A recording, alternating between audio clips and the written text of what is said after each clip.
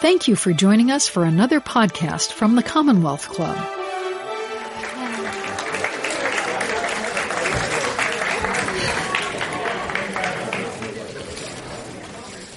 And a hush came over the crowd. Very nice. Hey, I want to give a thanks to some folks who really provisioned our holiday party this year. Fairy Tale Brownies, Over the Moon Cookies and Creamery, Rosa Mexicana, and Acme Bread. So thanks to all of them for the good treats. Well, let's get started. We're coming to you from the Toby Family Auditorium at the Commonwealth Club, and it is our year-end holiday-adjacent week-to-week political roundtable for Wednesday, December 11th, 2019. Holiday adjacent? Yes. Close enough. And whatever holiday it is you're celebrating. We'll, of course, end this week-to-week year talking about what everyone's been talking about at the end of this year, which is impeachment. It's also the talk of the social media world, including, of course, Twitter, where someone named Jay Railing reacted to claims that Democrats just hate the president. Railing wrote, quote, "Trump is not being impeached because people hate him. He's being impeached because he broke the law. Being booed at the World Series was because people hate him." Very good. Let's get going. Good job, Jay. I'm John Zipper. I'm your host for Week to Week. And on today's program, we are, of course, going to talk about the impeachment process, plus the new trade deal, election results and election anticipation, and a review of 2019. And, of course, we'll send you off with our live news quiz and a chance to win some chocolate. Everyone's welcome at the Commonwealth Club. Doesn't matter where you are on the political spectrum, you're welcome here. Any opinions expressed up here are those of the speakers and, of course, not of the Commonwealth Club. Let's meet our panelists for today. I'm going to start at the far end of the stage with Tim Anaya. He's the Communications Director for the Pacific Research Institute, the co-host of PRI's Next Round podcast, the former Director of Writing for the California Assembly Republicans, and he's on Twitter at Tom Anaya. So welcome back, Tom. Next to him is C.W. Nevius, a columnist for the Santa Rosa Press Democrat, and he's on Twitter at C.W. Nevius. Easy. And next to me is Melissa Kane, a veteran political analyst, journalist, and lawyer. So welcome back, Melissa. Thank you. I love how you start by disavowing any connection to us. It's like, I have no idea who these people whatever are. these crazy people say, not our issue. Yeah. There are question cards spread throughout the room, of course. Write down some questions, and they'll be brought up to me, and we'll try to work as many as we can into our conversation today. I have a special request, though. Toward the end of the program, we're going to kind of do a 2019 review, and one of the categories is the political person of the year. So the person who, for better or worse, had the biggest political impact this year. So if maybe you want to make a suggestion or a nomination, write it down and send that up. Zippers with 2 Ps. Yes. It's rigged. Anyway, we'll try to share some of those as well when we get to that topic. Now, on to our round table. This week, Democrats in the U.S. House of Representatives unveiled 2 articles of impeachment against the president. They will charge him with abuse of power regarding the Ukraine affair and with obstruction of Congress. Melissa, let's start with you. And this is just the big question that really lets you go any direction you want with it, which is, at what stage are we in this impeachment process? Are we far along? Because we had heard originally it would have been over by now had the initial timeline been adhered to. Now they're talking about maybe a vote before Christmas. Where are we? And as well as, if you could, what is the actual process from here on out? Impeachment? Is that a thing? Yeah. Awesome. So where are we? So we've been hearing, and Mark DeSaulnier, congressman from the East Bay, said months ago that probably by Christmas there will be a vote. So tonight, actually, for anyone here live, thank you, because right now the Judiciary Committee is debating. It passed already? It already passed? Oh, well, there you go. Spoiler alert. Oh, so great. it was supposed to... Well, you spoiled that whole thing. It was Thanks supposed a lot. to start again tomorrow morning. Yeah, now you gave away the ending. Well, it was something like 24 Democrats, 17 Republicans on the committee, so not a shock necessarily. You okay? Okay. Yep. So it already passed, and now it's going to go to the House, where, of course, it just needs both. Each article is actually going to be voted on independently, and then It just requires a majority vote for both of those to pass. And then at that point, that's it. He will have been impeached in the House, and then it will move to the Senate for that process to play out. Now, I know there's been a lot of speculation about sort of what's going to happen in the Senate. Can they circumvent this or that? But the Constitution's clear here that the Chief Justice shall preside over the impeachment proceedings. So the idea of sort of giving the short shrift, sort of doing a quick vote right out the gate, is I don't think as likely to happen. I think there will at least be some kind of pro forma thing that the senators have to engage in particular after the Democrat won the governorship in Kentucky, Mitch McConnell's backyard. I think he's really looking to walk the straight and narrow to some degree when it comes to the Senate taking this up. So that's where we are. We're going to get that vote actually. So we probably will have the impeachment before Christmas. For some of y'all, Merry Christmas. For others, not so much. But whether or not it's going to be completed in the Senate before the end of the year is a different question. It really sort of depends on what they decide to do. But the Constitution really does mandate that there be some kind of process that's overseen by the Chief Justice. Do we know what the Senate is going to look like? This whole thing. John Roberts will be in charge. Will he sit at the front and call witnesses or talk to people or overrule people? When you look at the Clinton impeachment proceedings, it was very interesting because I think it was Chief Justice Rehnquist at the time, probably. and he got a lot of grief because he took his robe and he had gold bars like sewn into it, like schmancy, like just so you know who's the general in charge right now.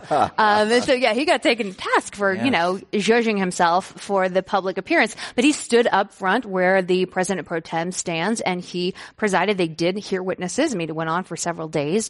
And they, took in evidence and he presided over sort of a full trial. Now, it wasn't all public. Right. There were some parts, especially when it came to dicier parts of the Clinton issue, that were not made public. But then there was it wasn't just sort of let's make a couple of arguments and go home. It was like a full thing. Whereas now those dicier parts would lead Fox News if that were the case, right? Yeah.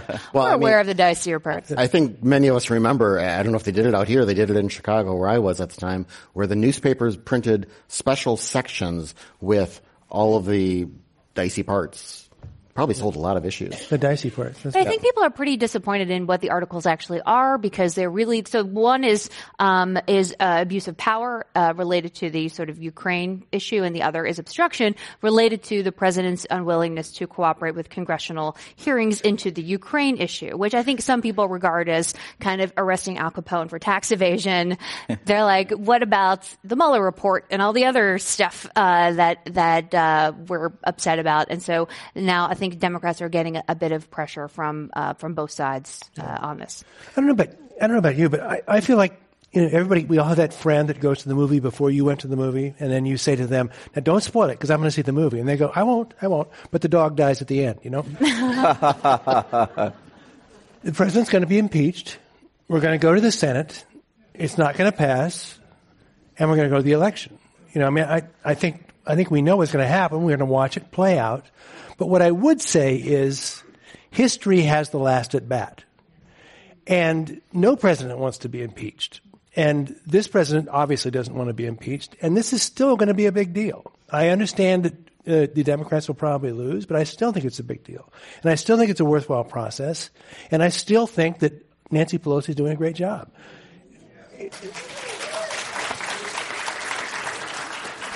I'll tell Nancy you said that. Thank you. But I think the problem with seeing it as a foregone conclusion is you say this is a useless exercise. It's not a useless exercise. This is worthwhile to do. And if after the 2020 election it turns out that that Trump wins again, I will have grave doubts about my country. But I think we will all have to reevaluate. But this is a process, and for all the people, I think, who say the system is broken and democracy is broken, this is how democracy works. It isn't always popular. It doesn't mean you only do it if you win. You do it because it's the right thing to do. And I think they're doing that. And as discouraging as it may be for those of us who are not fans of the president, I still think it's a worthwhile process. Tim, we'll get more into the Democrat strategy about this, but could you talk a bit about the Republican strategy? Because they've been quite aggressive, and both coming in for criticism and certainly defending the president, absolutely hard, like a firewall. What do you think of it? And if you were advising them, would you say this is the strategy to go with, or would you have something else? Right. Well, I think certainly the Republicans and all of them, when you look at the hearings that they've had, I think they were all kind of channeling their inner Norma Desmond. I'm ready for my close-up, Mr. DeMille. Those of us who work in politics, for years know, don't get between a politician and a camera. So they have certainly loved the moment of the press conferences and the hearings and all of that. I think what's been interesting with the Republican strategy has been kind of twofold. So first, you've had a strategy that actually it's a common criticism that if you're in the minority party, whether it be Democrat or Republican, that you would levy. And that's a criticism about the process. They haven't been fair to us. We can't call our witnesses, that sort of thing. On a policy level, you could see those same criticisms as well. And that's great for the room. You might make points in that kind of, the Beltway area. But at home, no one is going to look at the TV and say, you know what? I think that maybe there is something to Donald Trump being impeached, but the process was so unfair. They didn't get to call a witness at a hearing. I'm now against it. So I get it. That's what they do. I think the other strategy, and it might get into a topic that we talk about a little later, the criticism that Democrats in Congress have been obsessed with impeachment and that they haven't really made any progress on any substantive issues to benefit the American people this session. And that actually has been a quite effective message point if you look at the polls and if you look at this week.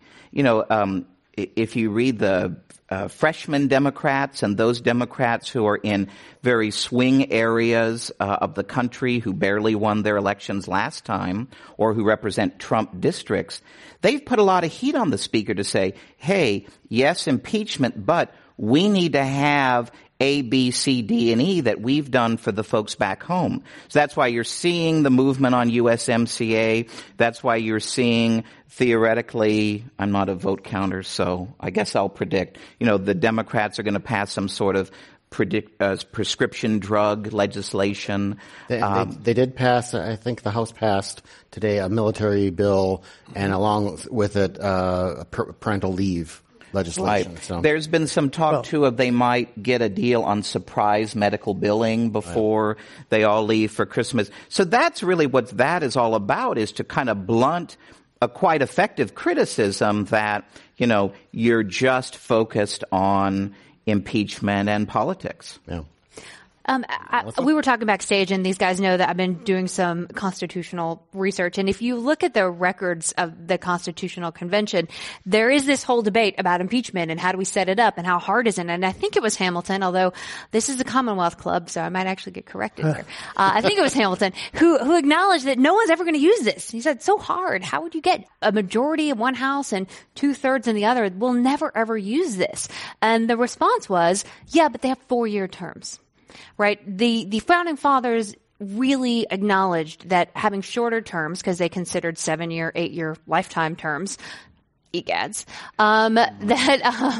that would be the impeachment, that American people and American voters would impeach people who, who've done wrong. And so the impeachment process was set up to be a high bar. It was set up to be really difficult to reach, because, at every point, you're just a few years away from removing somebody from office. And that may still be an eternity for some folks. But I think for a lot of people, the fact of impeachment is enough, and the removal part, I don't think anyone really thinks is going to happen. But really should put their sort of faith and effort into winning, and that's the way you actually can legitimately and without any kind of craziness remove somebody from office. And kind of on that point, the big question is it moving the needles in the polls? And I guess I should get better reading, but I was looking at polls on the train ride over here today. And There were 4 new polls that I saw today, and they're kind of all over the map, but it's basically about a 50-50 split on the question of do you favor or oppose impeachment. I think it's 1 point in favor of to impeach in the Real Clear Politics average today. So it's not really moving the needle, and then the ultimate needle is what is it going to mean for the 2020 election? Right. And if you look at the individual states, the key states for 2016, the president is ahead or even in virtually all of those states. And when you see these polls, remember, look at the registered voters, right? Because what they often do is sort of poll adults, and not just registered voters. If you look at registered voters, it's within the margin of error, but generally speaking, they're against, and there's a new Quinnipiac and a Monmouth poll out today that show, again, by a very narrow margin, that registered voters are against impeachment and removal. Now, they don't separate it out. Some people might be for impeachment but not removal, right. So it's hard to know, but you're right, we're still very, very close. Yeah. Well, 2 things. One is I think that it's a very effective argument to say, let's let the people decide. We've laid all this out. We've given you this information. In 2020, you'll have an opportunity to decide. And second, I question the needle. These polls are more and more becoming kind of a shot in the dark. I was listening to the Daily, the podcast the other day, and they had their pollster on. And they basically said, how could you have been so wrong in 2016? You basically had Hillary Clinton in a walkover. And they said, well, what we didn't do is we didn't sufficiently load the non-college educated white voters who are the least likely to answer a phone call, to respond to a phone call and respond to the poll. So we are now loading those responses more prominently. And that to me just sounds like an excuse and an opportunity to put your thumb on the scale because you want to be able to represent everybody. It just seems like it's a slippery slope to start saying, here's a group that wasn't very well represented. However, we know what they're going to say. Therefore, we're going to give them more weight. I am probably, for the rest of my life after 2016, going to be skeptical of polls. Well, just like every 4 years, there's this check on the person in the White House. Every 2 years, of course, you have the check both, obviously has really happened here, the Congress, the House of Representatives going to the Democrats, or 2 years into Clinton's and Obama's term, the House going to Republicans. But there's also a bit of a way of calibrating those polls as well. Because, okay, so in those battleground states, how are we doing with the adjusted polling thing? And right. I don't know the answer to that. Well, Nate Silver over at 538, in his defense after 2016 said, look, what we said was, here's how it's going to go, and it's going to go, there's a margin of error of 3 points. And if you look at it, Hillary Clinton lost by, I think, 2 points. So they said it's going to be close. It's going to be within 3 points, and it was. And so, to the extent that gives you any solace in terms of polls, you always have to look at that margin of error and sort of bake that into your expectations.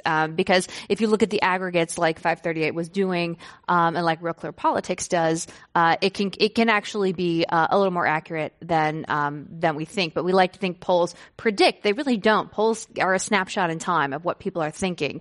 As we know, I know every day I disagree with something I did the day before. So, people's opinions can change over time. And so giving you that little snapshot, that slice, isn't saying here's what's going to happen. It just says here's where we are at this moment. I think it's more a reflection of the fact that a lot of people like me were so shocked that that's what happened, that we turned back to the polls and said, hey, I thought you told us.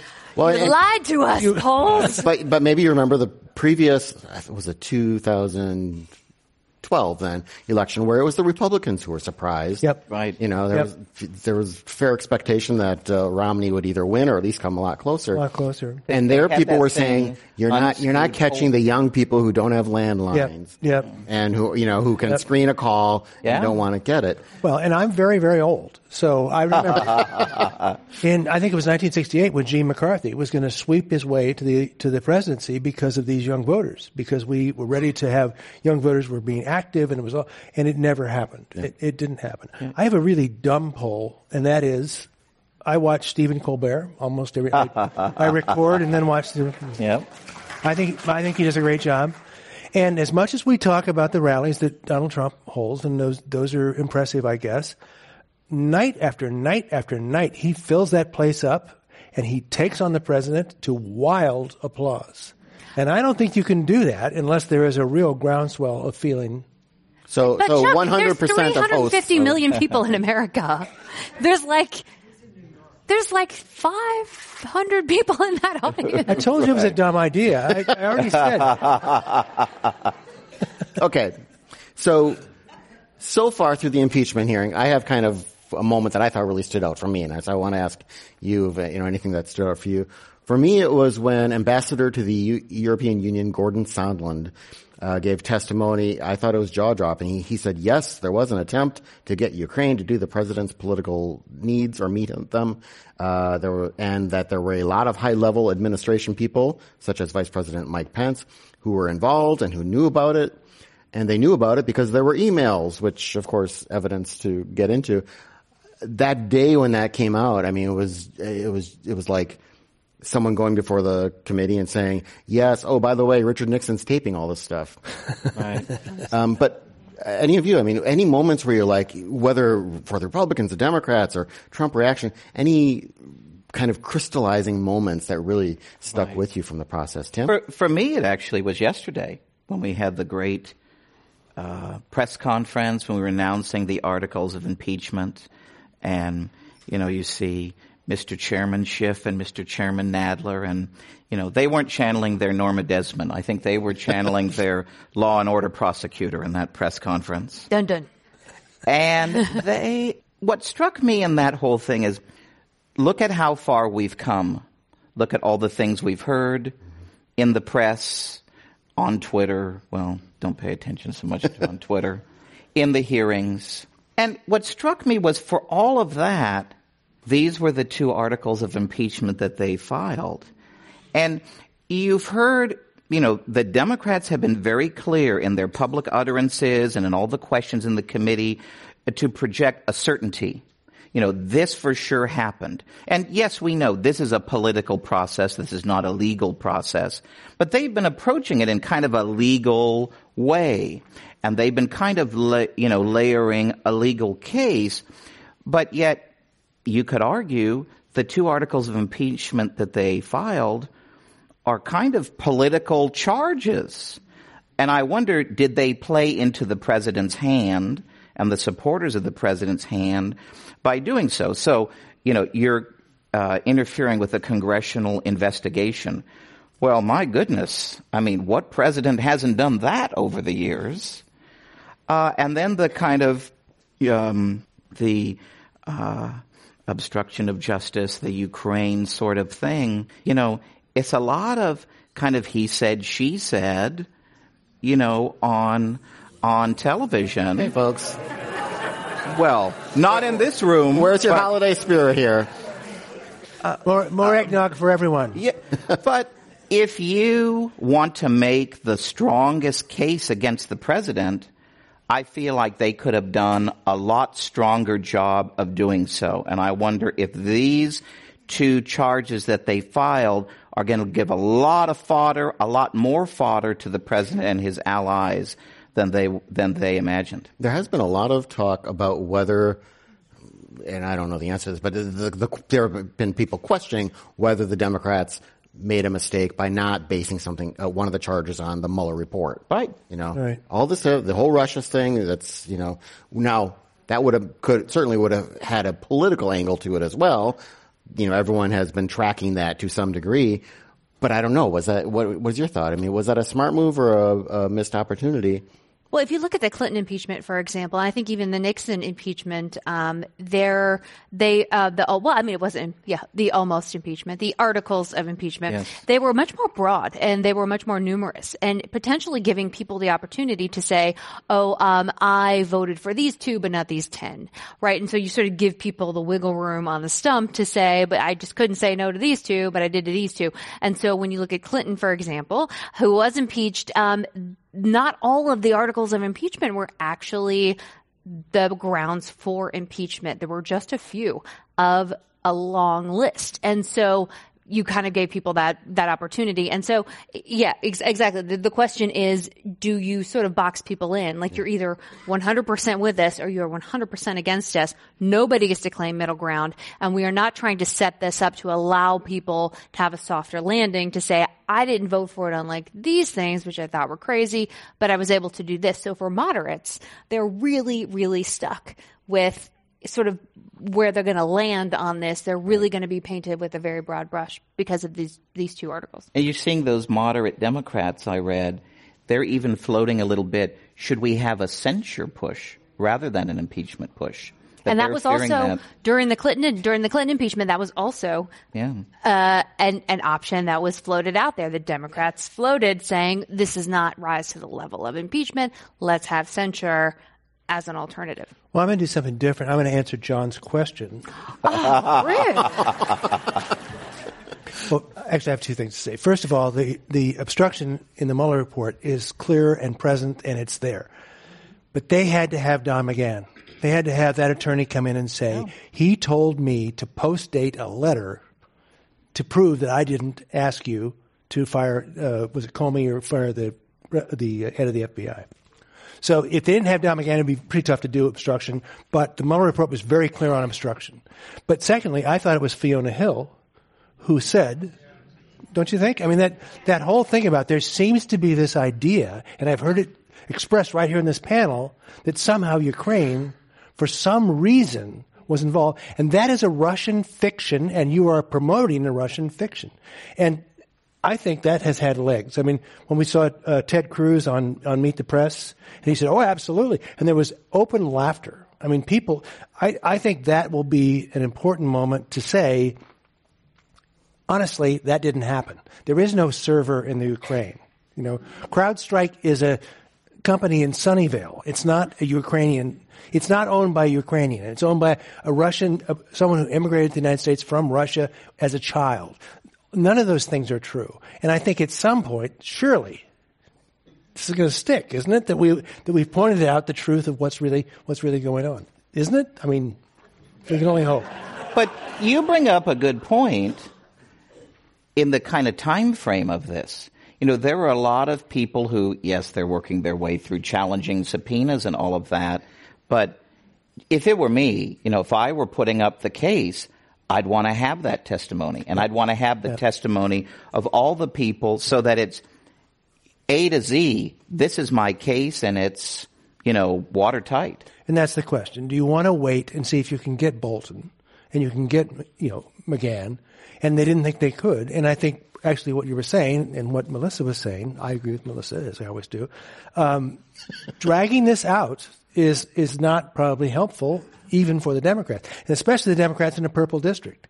They would like to say, we took a stand, we made our points, we presented to the American people, and now we're going to move on to the election. Right. And I think that's conventional wisdom as to why they narrowed the articles of impeachment. And I heard today, this round may not be the only round, that there's a little bit of talk. I think it was Congresswoman Karen Bass was interviewed, and there's some rumblings of, you know, you could have this, and whatever happens, happens. Then you have the election. You could have multiple rounds of impeachment going forward. That is my nightmare.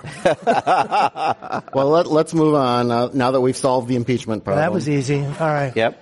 Let's move to a topic where the president looks like he's set to have a big legislative victory, and that's on one of his signature issues, trade. Labor unions, Democratic and Republican members of Congress and the White House look likely to pass the USMCA, or kind of the neo-NAFTA. And this, basically, this bill this agreement was signed by the leaders of the three countries, the United States, Mexico, and Canada, in November 2018. But it's been basically in limbo because, of course, that month the Democrats had their legislative victory and took over the House. So there's been a lot of backroom talking and negotiating between U.S. labor unions, the Democrats in the House, and the Mexican negotiators and the White House, the U.S. Trade Representative. But they appear to have come to an agreement that has widespread support, apparently, and all of Congress. He said with a shocked. Hey, What? But also an issue, as Tim was saying earlier, that people, Congress people from both parties are going to be able to go back home and say, we opened up Canada's dairy market, which is part of this deal. We defended the U.S. automobile industry. That's part of this deal. Puts quotas on Canada and Mexican car makers. And Mexico is still building the wall, right? No, but they did say they would foot the bill for the impeachment. I stole that from someone online. But Tim, start with you. What do you make of this? This is a pretty big deal. It's a very interesting thing, and it's kind of a win-win for everybody. It's certainly a big win-win for the president. If you remember 2016, and especially in Michigan and Ohio and Wisconsin and Pennsylvania, one of the big things that he campaigned on was NAFTA. Now, NAFTA was hurting manufacturing jobs and hurting the auto industry. So just ripping up NAFTA and passing a better deal, that's a huge political victory. However, it's also a huge political victory for Nancy Pelosi, because if you look, as always, in Washington or Sacramento, the devil's in the details. If you look at the details of what's, in the plan, it's basically everything that the Democrats wanted.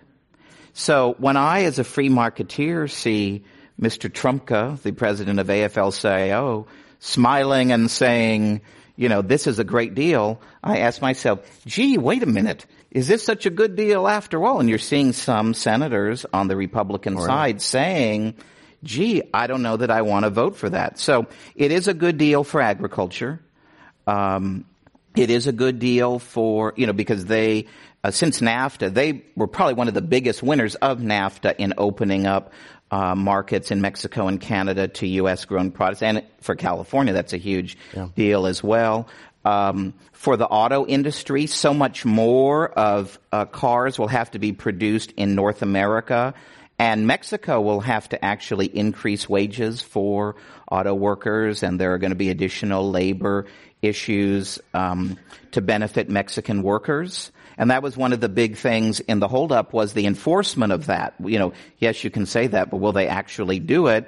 And that was one of the final negotiated points, and they said, yes, we will. Some of the concerns are this whole thing is going to sunset in 16 years. So we could be going through this whole thing again. Trade deals are not an easy thing, even when it's mutually beneficial for all three companies or all three countries to sign a deal. So I wonder about that and whether that was so great an idea in the end. I have to say, I don't think it's great for California necessarily. If you look who's benefiting here, you look at dairy farmers who are going to have access now to Canada, and also you look at the auto industry, right? These are definitely places that are really important for the Electoral College. Let's not kid ourselves. Who's going to benefit here? But when it comes to places like California, where you have agriculture, under NAFTA, there is a 0% tariff, and under this, there's a 0% tariff. And that means that farmers in California have to compete with farmers in Mexico. And when you look at labor-intensive crops like asparagus, for example, they cannot compete, right? And they have been begging for help. But no one cares because California is a foregone conclusion. And so there are no trade barriers, but there weren't any trade barriers before, and they were suffering, and now they're continuing to complain. And so I just want to say, at least for the farmers in California, the absence of tariffs, they really wanted some kind of tariffs so that they wouldn't have to continually compete against much, much cheaper stuff, especially, again, labor-intensive stuff from Mexico. They did not get that in this deal. So you got auto expansion, which is so we're going from 62.5% of a car to 75% of a car has to be made in one of the three countries, and there are more parts that have to be paid $16 an hour. The truth is, depending on who you're talking to, this is like 50,000 jobs to 150,000 jobs a year, which is not insignificant for those folks, but this is not a game changer. This is not going to save manufacturing in the U.S., but it will have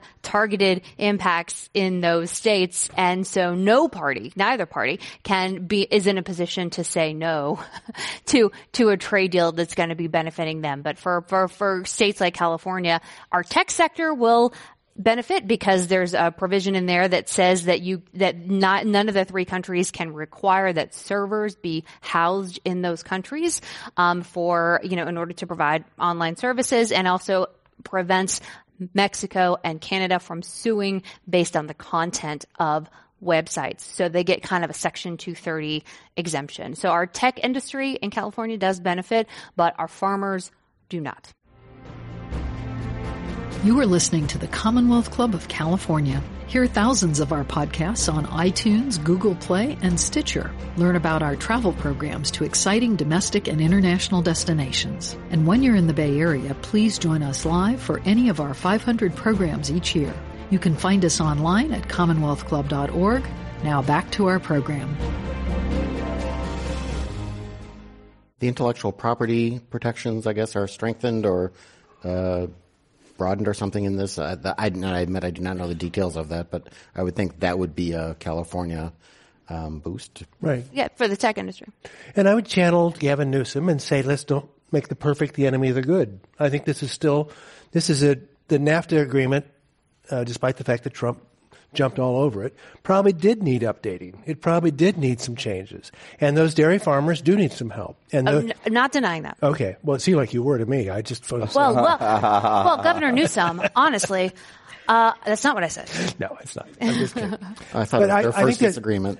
There's a lot of good out of it. And I think that Nancy Pelosi has shrewdly passed something that she can point to and say, don't tell us we're only focused on the impeachment. We're also doing something for the good of the American people and in, as Melissa says, swing states that are going to make a big difference. So I think there's a lot of good to come out of that. It does look a little like a win for Trump. I get it. But it's government. We have to do – some of this has to be done. And that's not a bad thing. I mean, we've reached the point where we're so polarized that even a good thing seems like a bad thing, but that can be a good thing. And I think in this case it is. I know Nancy Pelosi has said – privately, been quoted as saying privately, we ate their lunch on this. We definitely got everything we wanted. So I think it may very well work out. I don't think it's a negative. Despite what Melissa says. I'm not saying it's negative. I'm saying it's not great for California. Melissa, why do you hate America? Why do you hate America? Yes. Apparently. Actually, if I may, this is actually really great. In a lot of countries, when you have different parties like this, they're still not able to sort of engage in this. The one party is literally trying to remove the president. And yet they're still able to come together to pass something that's really important. And so I think that's, the sort of peaceful transition of power, the ability to continue to have these conversations is one of the hallmarks of American democracy that I think is really unique and really terrific. Yeah, And 1 hour after the impeachment announcement, this was announced. Mm-hmm. Mm-hmm. Yeah. There was even, and I apologize, I forget who. Lara Trump. Mm-hmm. Even praised Nancy Pelosi and saying, I really respect her. She has all this energy and dedication because basically all day yesterday she was going to press conference to meeting to press conference announcing big things. Well, let's move on to the next topic then.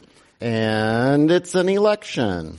We just had it in November. I wanted to talk about some of the major things that came out of that. And after this, we'll get into what to expect in 2020. But in November, it was in many ways not a giant election, but in some places, it had pretty significant effects. Chuck, I wanted to start with you because here in San Francisco, this left-wing city went even further left. And at the same time, the mayor, who's generally considered a moderate, was reelected handily. What do you make of that?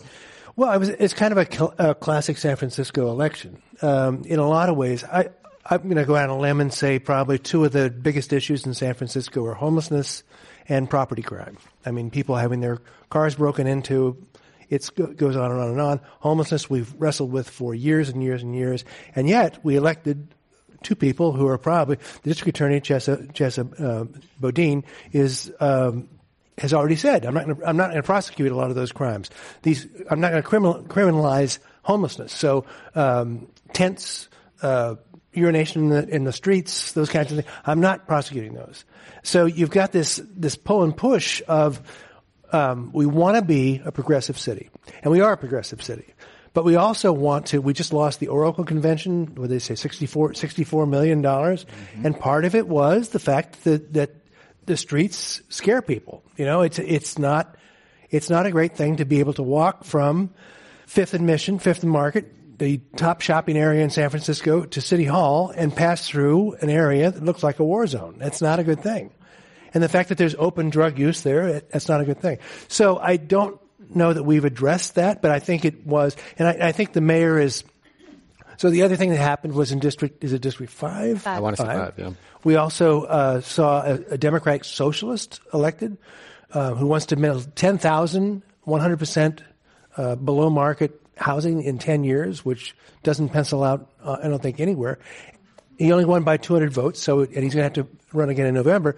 But again, we're kind of push-pulling. We're looking, it's kind of the classic San Francisco moment. And the only thing I would say is, the concern that I have is that the mayor, London Breed, actually has a great opportunity here. She served a year of Ed Lee's service, the late Ed Lee, and could possibly be elected for 2 terms. She could be mayor for 9 years. That hasn't happened since Dianne Feinstein. She has an opportunity to put a stamp on this city that could mean something. And frankly, from what I'm hearing, she's so discouraged by the fact that the supervisors have a supermajority, and she's lost her hand. Susie Loftus was the person that she picked for district attorney and appointed her district attorney to fill out the job for George Gascon against much controversy. She's in a funk. And get out of it. Okay? Snap out of it. We got a city to lead. So I just wish that we would see that happening. But again, it's the push-pull of San Francisco. Chuck brought up the appointment of Susie Loftus shortly before the election, and opponents of hers cried foul. Interestingly, a lot of those same people were from a part of the city that praised the left wing on the Board of Supervisors when London Breed was replaced as the interim mayor by Mark Farrell. Both examples were really just hardball politics, legal but controversial. Right. Interestingly to me is both failed. Mm-hmm. Susie Loftus did not win in November. Mm-hmm. London Breed, of course, came back and won the special election and then now elected to a full term. It's not a sure thing. Mayor Lee appointed, now I'm going to blank on her name, but she also lost. It's not a sure thing. Julie Christensen, I think. Julie Christensen, definitely. But as people in the mayor's office say now, don't tell me that Mark Leno wouldn't have done the same thing. If he'd won, don't tell me he wouldn't have appointed someone. Absolutely. When George Gascon left, that he wouldn't have appointed someone with the idea that person could build momentum and become the district attorney. Right. For whatever reason, Susie Loftus didn't do it. We were talking a little bit backstage. I think it's always a temptation when you're a mayor, a governor, when you have these kind of appointments, or even if just an open office and you get your person to run. You're the governor, you're the mayor. You should be, above the clouds, setting the vision. And I don't know, I think it kind of reduces you as a mayor or a governor, kind of getting down in the mud in kind of street fight politics that, sure, of course you want your majority. Sure, you want your person there. But I think it's kind of better, and I think history kind of proves this, let voters sort it out on their own. Yeah, and I thought you made a really good point, John, that Gavin Newsom was in a very similar situation. He had a very adversarial board of supervisors, and he used his bully pulpit. He made big pronouncements. He had big ideas and advanced them, and the people of San Francisco appreciated that. That can be done, but... Well, it's when you look at... There are things that people don't like about the government in San Francisco, things like ranked choice voting, things like district voting. And you wonder, how did that ever happen? Well, it happened because of elections and weird off times, like this one. Right. And so, and usually when you have these like primary elections or other sort of like one-off elections, the electorate is more conservative in some places. Not so in San Francisco. In San Francisco, when you have like an off election, that's when you can put in all sorts of fun stuff. And folks on the left are really motivated to come out. I think if we had had this election in November of 2019, I don't think that Chesa would have won it wouldn't have even November been of close. 2020, you mean? I'm sorry, November 2020. I don't think it would have even been close. But because the people who were watching this, the people who were invested, were a lot of activists, you ended up with something that is not the same as, say, a poll, flawed as they are, would be of the city. But people just don't pay attention and they don't vote. And in San Francisco, that means things shift to the left. Sometimes they shift to the right. But here the distillation is to the left, and that's what we saw in this election. And I have to say, I don't think Mayor Breed did Susie Loftus any favors by appointing her. As it turns out, I think there were people who were supporting Susie Loftus who were still really turned off by what they saw as just sort of rank cronyism, and said she can win on her own. You don't need to put her in there and give her this sort of leg up as an incumbent. She can win this head to head. Stop it. It looks bad. And so they may not have voted, or there are any number of things that could have resulted. I don't think that ultimately was the right call for the mayor to make that appointment, because for a lot of folks, I think not only supporters of Susie Loftus, but people who didn't know her, the first thing they heard about her was like, she was appointed. She gets the job. She got this like special thing that the mayor just kind of anointed her with. And that might have turned people off. Excuse me. No, please. I foolishly thought that was not going to be a problem, and it was a problem. That's for sure. But the other thing that you have to do with ranked choice voting is you have to have a strategy. And she had running against her, Nancy Tung was also running in the race, Susie Loftus, Chesa Boudin, and Nancy Tung. Nancy Tung had huge support in the Chinese community. And that's a key constituency in San Francisco. And Susie Loftus and Nancy Tung should have reached an agreement together to support each other so that the second, as we have ranked choice voting, so that the second vote would go to them. And in fact, what happened was they were virtually split. Chesa got an enormous number of those votes when Nancy Tung was what do they call it? Ruled out, not voted out. Eliminated. Yeah. Eliminated. Such a simple word. So that didn't happen, and that's a flaw in strategy. But that's what you have to do with ranked choice voting. Which, I mean, whatever. This is how we got Ross Mercury. We had 3 candidates. 2 of them could not reach an agreement on ranked choice voting, and Ross Mercury, who never seemed to be the candidate of choice, ended up being the sheriff, and things went downhill from there. But that's one of the problems. Tim, let's talk about some of the races elsewhere around the country in November. Several governor races with split results. Mm-hmm. How do you think the parties did? Did any of those victories or losses augur further, in 2020 or other races, or were they very local, state reasons that those particular people won? I think they were all pretty local reasons. I think the election that got the biggest coverage, was the election for the governor of Kentucky. And I think a lot of people were surprised that, a Democrat won the governor of Kentucky. Kentucky actually, surprisingly, has had a lot of Democratic governors, even in the kind of, the 90s shift toward more Republican representation in the South. His father had been governor, right? The new governors. Yeah, Beshear. Yep. I think with that race, I think that's a clear example of, gee, you better be nice to folks, because if you're not nice to folks in a very close election, you might find out yourself on the losing end of the election. And I think that really explains everything there. I've heard him speak before. I've heard him talk about, I heard him at a conference kind of go through his policy agenda. It's an agenda that I think Kentucky probably would have liked, if it was a normal, kind of election, if he was a normal, kind of run-of-the-mill Republican. But when you're kind of an unlikable guy and you put your thumb in the eye of even Republican leadership in the legislature, karma is a real thing, and it happens sometimes. Wasn't sure that's what you were going to say. Yeah. But the kind of, there's the discussion of, well, because of that, is Kentucky in play? Is Senator McConnell in play in 2020?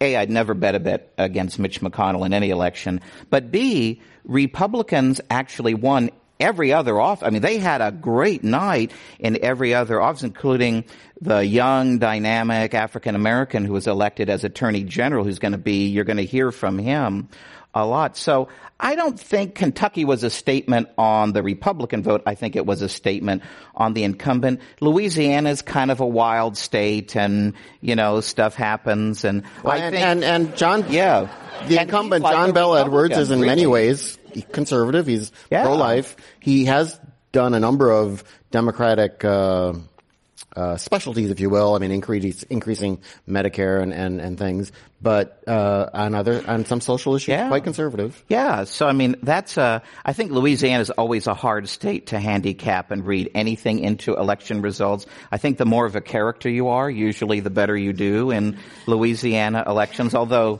John Bel Edwards is not related to the former Governor Edwards, who went to jail, who was a character with a capital C. Yeah, absolutely. I think the other thing that's very interesting, and I think political scientists will want to explore, is Virginia and how they have changed from kind of red to purple to kind of overwhelmingly blue.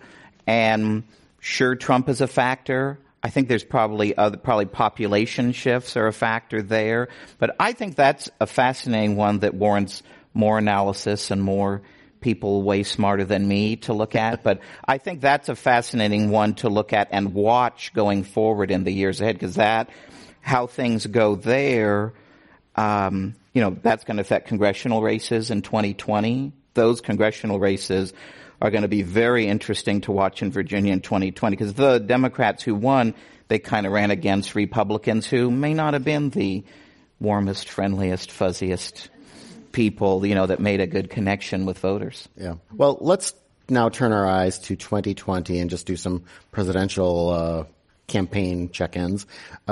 Chuck, Senator Kamala Harris ended her campaign. It had gotten off to a big start, huge crowds. Yep. Why did it falter? What do you think? Well, later on we're going to pick Politician of the Year, and I'm going to pick Kamala Harris. Really? And the reason is, I thought she had it all. She was a young, liberal woman of color.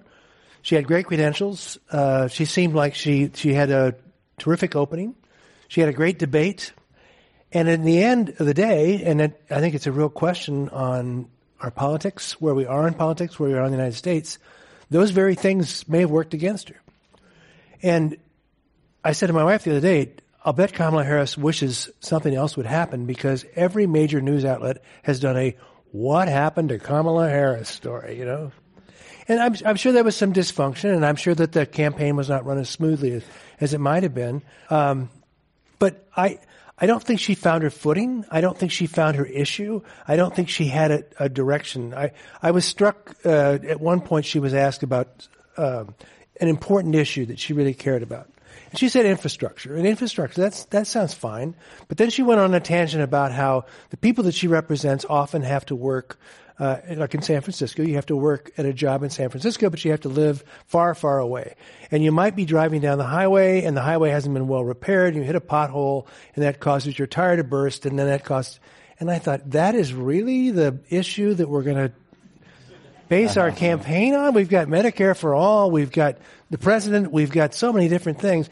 And it just didn't seem like she had something that made me want to say, that's right, or frankly, that's wrong. But you've got a firm point and a place that we can say, that's what she thinks. Yeah. And I never felt that she had that. Tim, we've seen Democratic billionaires Tom Steyer and Mike Bloomberg throw their hats in the ring, throw their wallets in the ring. Fairly, I can't say it's late in the primary process. The primaries haven't actually started, but fairly late in the process of having a cadre of candidates. Does this maybe signal a weakness of the folks who are out there, or is this just impatience of billionaires? What do you think? I heard that Mayor Bloomberg is going to spend $100 million nationally between now and the end of the year, and $14 million in California alone. So you're going to get used to him on your TV screens over the next couple of weeks. I think it's interesting. I think you're right that it is, probably a sign. You could argue that, there's kind of the progressive lane of the primary, and then there's kind of the moderate/establishment lane. And I would argue Mayor Bloomberg getting into the race is a statement saying, you know what, I don't think Joe Biden can get the job done. There's an opportunity for me, so I'm going to spend God knows how many hundreds of millions of dollars to make my case. Will it work? Now, in California, we've had a history where, billionaire and very rich candidates have not fared very well. Just ask Governor Whitman and Governor Checkey how well, spending tens of millions of dollars has done. But here's what I think would be interesting. We're in a very bunched up primary right now.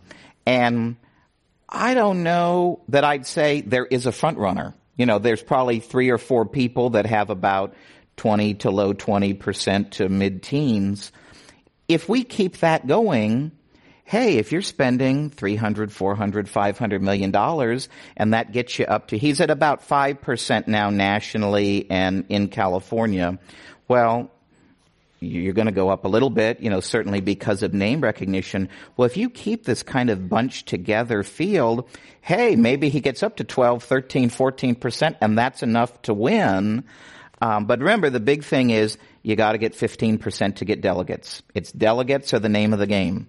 So, he might be spending hundreds of millions of dollars to say, look at that, I got 13% of the vote in the California primary and 0 delegates. Someone in the audience asks, who are the next candidates to drop out? Any predictions?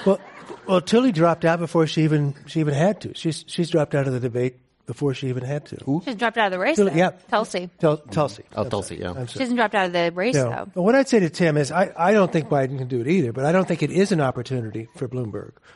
First of all, if I was spending $100 million on an ad, I'd do more than one ad. I've seen that ad 50 times. I'm so sick of that ad.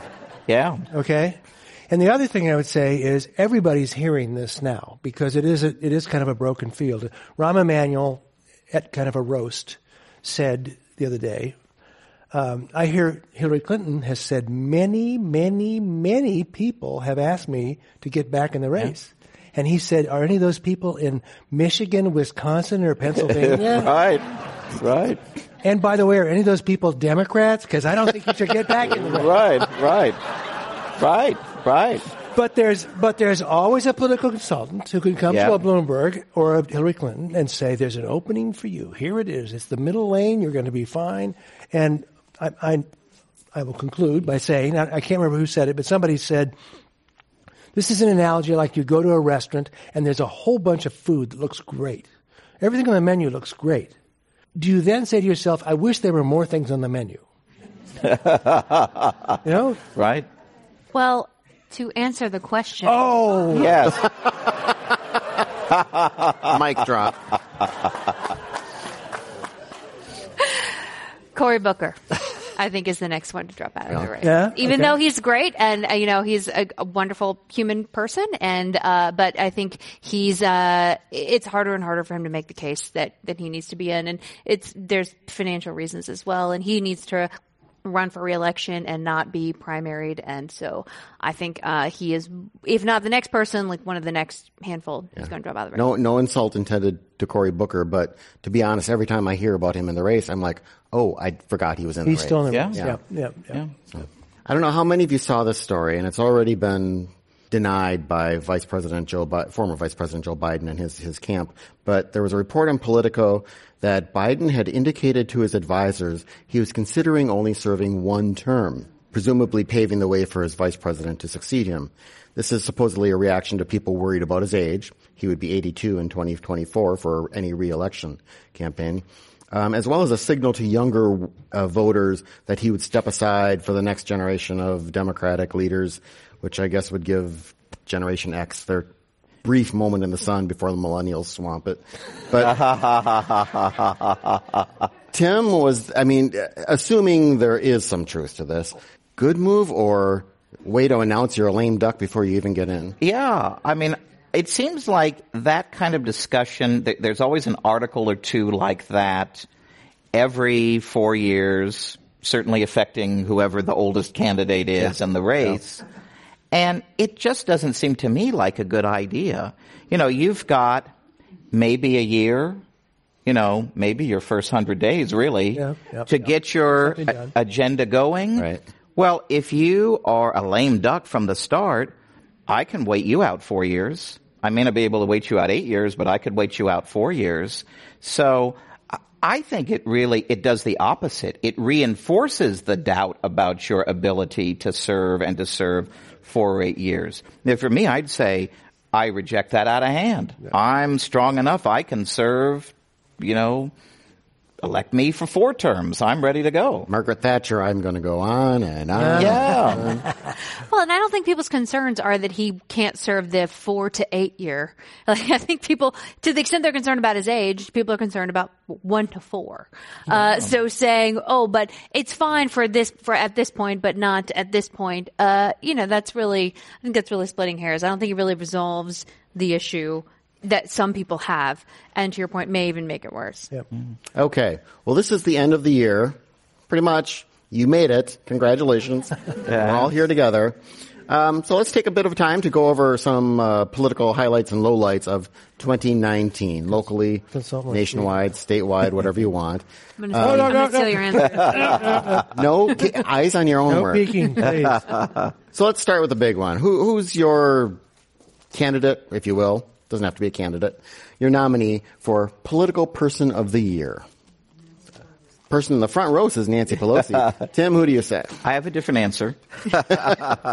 Mine actually is Nikki Haley.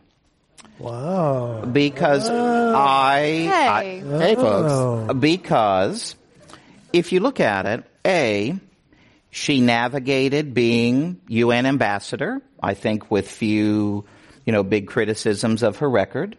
She has navigated she's left the Trump administration on her own terms with everybody pretty much happy with her. She's had a very successful book launch tour. She's actually on the kind of Republican circuit. She's kind of a rock star out there. And whether Trump wins or loses, she has set herself up to be, I would say, the odds-on favorite to be the Republican candidate in 2024. Okay. Except for that litter of bodies under the bus that she threw. Yes. But the fact that she left the Trump White House she left right on good terms without either being frog walked out or being fired by Twitter or something. Right. That shows skill. Frog walk is a great term, though, John. I have to say. Yeah, I think that was good. I did think the whole idea of throwing John Kelly and who was it, Mathis under the bus was. Matthew Dowd said that we owe Trump the gratitude for revealing who Nikki Haley really is, who is very opportunistic and very ambitious. She may a politician who's opportunistic and ambitious. Never heard of that. Stop it. I know. Okay, Chuck. I'm sorry to shatter it. Well, as I said, mine is Kamala Harris for the reason that I think when she began her campaign, it seemed like a moment in American politics. It seemed like we had something really going here. Maybe building on the Obama legacy, building on the California legacy. She had it all. And it has fallen apart. And I think that says something about her campaign, certainly, but also about American politics. It makes me wonder if a woman of color is someone who is electable in American politics. So. Well, I'll say this. If you look at the crosstabs of the polls around Kamala Harris, black people were not supporting her. Yep. This is not an issue necessarily. The people who were supporting her were wealthy white people. Mm-hmm. If you go in and look at the actual demographics, don't look at the top line, go into the Excel spreadsheet and check who's actually supporting her and what exactly that looks like. It was not white rich people were supporting her. Her supporters looked a lot like Hillary Clinton's supporters. College-educated white women, often, but certainly people making $100,000 a year or more. Black people were not supporting her almost at all. It was 2%, 3%. Whatever, and you can say whatever that reflects about, the electorate, but I'm saying that it was not the lack of white people support that is what led to her dramatically low poll numbers. And For whatever some. reason. That's right. Yeah. There was some lack of white people support, but there was also a real lack of both Hispanic and black people support as well. And maybe it's because they perceived that she couldn't get elected. There may be sort of a way to go down, sort of and discuss that. But when it comes down to it, it was not, it wasn't that black women really wanted her to be president and they were coming out for her in big numbers, and everyone else said no, that she didn't have that support of even that community. Okay. Pete Buttigieg, people complained that he was not getting black support, but it was pointed out that neither Kamala Harris nor Cory Booker had much more support either. So they support Joe Biden. If you look at the crosstabs. Yep. So. Some votes from the audience. Quite a few folks for Nancy Pelosi. Russia's president, Vladimir Putin. China's leader, Xi. And Mitch McConnell. Actually, who will have his finger on the trial in the Senate. I would have to say, though, I actually agree Nancy Pelosi is right up there if you think about but she's also been speaker for more than a year. So if we just narrow it to the year, and even what I'm about to say probably traverses that, Mark Zuckerberg, I think politically is who else gets to wake up in the morning and say, all right, we're going to ban political ads that have pandas in them, whatever it is. He gets to unilaterally determine so much of what people see. And his dictates have such wide-reaching consequences both here and in other nations. And I don't say this as necessarily an award, like as a medal, but I say this in terms of who is the most consequential person politically right now. I think among, of course, President Trump and Nancy Pelosi, we have to count someone like Mark Zuckerberg, whose literal whims can really determine how things turn out in certain ways in certain places. And I'm not saying that's a great thing, but I'm saying his importance and his ability to have his ideas carried out is really important to recognize. Hey, your Facebook page was just deleted. Really weird. Well, next category, biggest political surprise of 2019. I think it's Nancy Pelosi, who has kicked butt day in and day out. Are you surprised, though? Yes, because at the start of this, after this election, there was talk that too old, past your prime, out of touch. We're going to move on to a new generation. Finally, we've elected all these new people, and she has been masterful. Quick answer, please. So we're running out of time. She, as part of her deal with the left wing of her party to get become speaker again, she said reportedly that she kind of pulled a Biden. I will only do this for 2 terms. Mm-hmm. Should she honor that? Yes. Really? I think she should. I think she's shown the way. And I think at some point, I think it's time to move on. I do believe. Any Democrat in the House of Representatives who has whether you like her or not, who has the masterful control of the legislative process that she does. And the clout. No, but that's what has to happen. That's how the government works, is that we have to refill those leaders and do that. But I think that's fair. She should be teaching that to someone. Yes. Okay. Yes. Melissa? I agree with Melissa. Biggest political surprise of the year? The weakness of Joe Biden. Honestly, so I was talking to my husband. He said, when you look at the stock market, you buy on the rumor and you sell on the facts, right? He said, you buy because you hear a stock is hot, but then when the earnings report comes out, you sell. And it seemed like a lot of folks bought Joe Biden because of what we remember about him or what we think about him or the idea of him. But then once you see him on stage and you actually hear him speak, you sell. And that seems to be kind of what a lot of people are doing. And it is what has invited Bloomberg to the race. Surprisingly has not resulted in some help for Amy Klobuchar, but I think people thought, it's his to run away with. And as a cousin to that surprise and what has led to this second surprise is the fact that we still have so many candidates, and it's December and you would think that there would be fewer, but his weakness, I think, has encouraged these folks to stay in the race, and other folks to enter the race. Okay. Tim? I'm going to say the rise of Mayor Pete. Who would have thought a year ago? See, I got you on my side. There you go. Who would have thought a year ago at this time I wonder how many people in this room had ever even heard of him, let alone knew he was running for president or any of that. We were pleased to actually have him speak at the Commonwealth Club, and I'm sure a number of you were there just as his star was starting to rise. And he was starting to attract crowds, so it's a good choice. Okay, very briefly, because we're getting short on time, a political prediction for 2020. Tim. I'm going to stick with the prediction that I made the last time that I was here, and that is that whoever the Democratic candidate is in the general election, Donald Trump will not debate them in the fall. Oh. Okay. Chuck? This is probably wrong. I predict Amy Klobuchar will be in the top 3 in the next 3 months. Okay, Melissa? I predict that in California, Andrew Yang will be in the top 3 in the primary. Oh. He is the one person I stop what we all listen to debates while we're doing other stuff. He's the one person I stop what I'm doing. You stop chopping the onions or whatever, and you go, what does he have to say? Very interesting. I think he's got a lot of a much broader appeal than people give him credit for. Okay.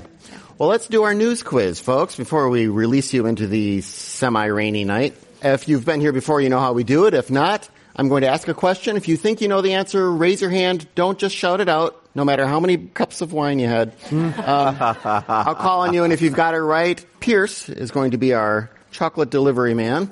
So he'll give you some chocolate. First question. The broadcast networks were completely shut out of what awards nominations announced on Monday? Right there along the edge, sir, No, but right behind you? Golden Globes, that's correct. Pete Frates died this week. He was known as the face of what charity campaign? Back there? The Ice Bucket Challenge, that's correct. It had raised more than $200 million to fight ALS. Okay. This has worked on mice, and now it is being tested on a Cocker Spaniel. Geneticist George Church says we're close to being able to do what on humans? They might be using that, but that's not what are they trying to change? Anyone? Right there in the white? They are doing that, but that's not what this project is about. Right behind. Good guess. I mean, you're right, but different. Sorry? Reverse aging. That is correct. We got that taken care of. Okay, Wait, Boomer. when is that study? George Church. Google it. I will. Okay. A former NBA player who now plays for a Chinese professional basketball team, he was fined $1,400 for not doing something during the playing of China's national anthem. What did he not do? Did you see this? Right along the line there. He was not looking at the Chinese flag. That is correct. Just remember that if you ever play in a Chinese basketball league. Okay. During a career as a law professor, what presidential candidate made nearly $2 million on consulting and private legal work? Sir, and Elizabeth Warren, that is correct. Okay, at least 16 people have died following the eruption of a volcano in what country this week? There's no way I'm going to guess who was the first one, so this is going to be kind of subjective. In the hat, I know your hand went up pretty quickly. New Zealand is correct. Yes. Okay, Seema Verma. She's the head of the Centers for Medicare and Medicaid Services. She has requested the federal government reimburse her for $47,000 in jewelry and other items that were taken from her vehicle while she was making a public appearance. Where was she appearing? Right there in the front? More specifically, 2 rows behind you? No. Sir, the Commonwealth Club. Literally on the street behind us. Look at that. Should we look under the couch and try to find it? That's so great. Is that our bonus gift? We'll find her jewelry right. in the couch? Yeah, we actually took it, and as soon as the heat dies down, we're gonna fence it. What famous San Franciscan told Secretary of State Mike Pompeo he won't be loved until he stops enabling Donald Trump? Ma'am? Linda Ronstadt. That's correct. Though I think she mostly lives in Arizona now. Newly released documents purport to show that the administrations of George W. Bush, Barack Obama, and Donald Trump have all lied about what? Sir, your hand was up. The Afghan War. That's correct. Okay, almost done. We learned this week that Christopher Steele, the former British spy whose report on Donald Trump caused so many, kind of gave birth to 1,000 accusations. We learned that he was friends with what Trump family member? Oh, yeah. Try again. Sorry? Ivanka Trump, the president's daughter. With a promise to defend America against socialism, a congressional candidate in congressional campaign in Texas was announced by the grandson of what famous Texan? Also a politician. Ma'am in the second row. George Herbert Walker Bush. That is correct. His name is Pierce Bush. Also Pierce. The grandson of George Herbert Walker Bush. Pierce is a nonprofit executive seeking to replace Republican Pete Olson, for those of you playing at home. Uh-oh. How did presidential candidate Andrew Yang celebrate opening his campaign office in New Hampshire? Videos and photos of this went around. Way in back there, I see a hand. He was spraying whipped cream into the mouths of his kneeling volunteers. Yes. They all wanted their $1,000. They didn't want whipped cream. Whipped cream. And you say, don't all candidates do that? No, they don't. Not on camera. Right. And his campaign manager quickly stopped it. So, political leaders, journalists, and even some members of the Swedish Academy boycotted Tuesday's Nobel Literature ceremony due to the Nobel winner Peter Handke's support for what regime?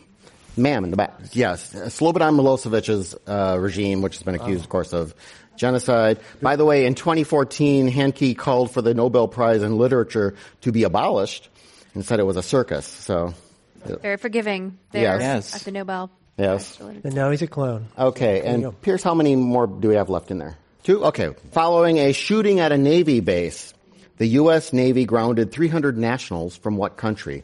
Sir in the front row. Sorry? Saudi Arabia. That is correct. The shooter is from Saudi Arabia, of course. United Auto Workers union members voted in favor of a new 4-year labor contract with which big automaker this week? Sir? No. Sir? Fiat Chrysler. That is correct. If you didn't win chocolate or you didn't win a new union labor contract with Fiat Chrysler, we're still glad you're here. Hope you had a fine time with our holiday reception.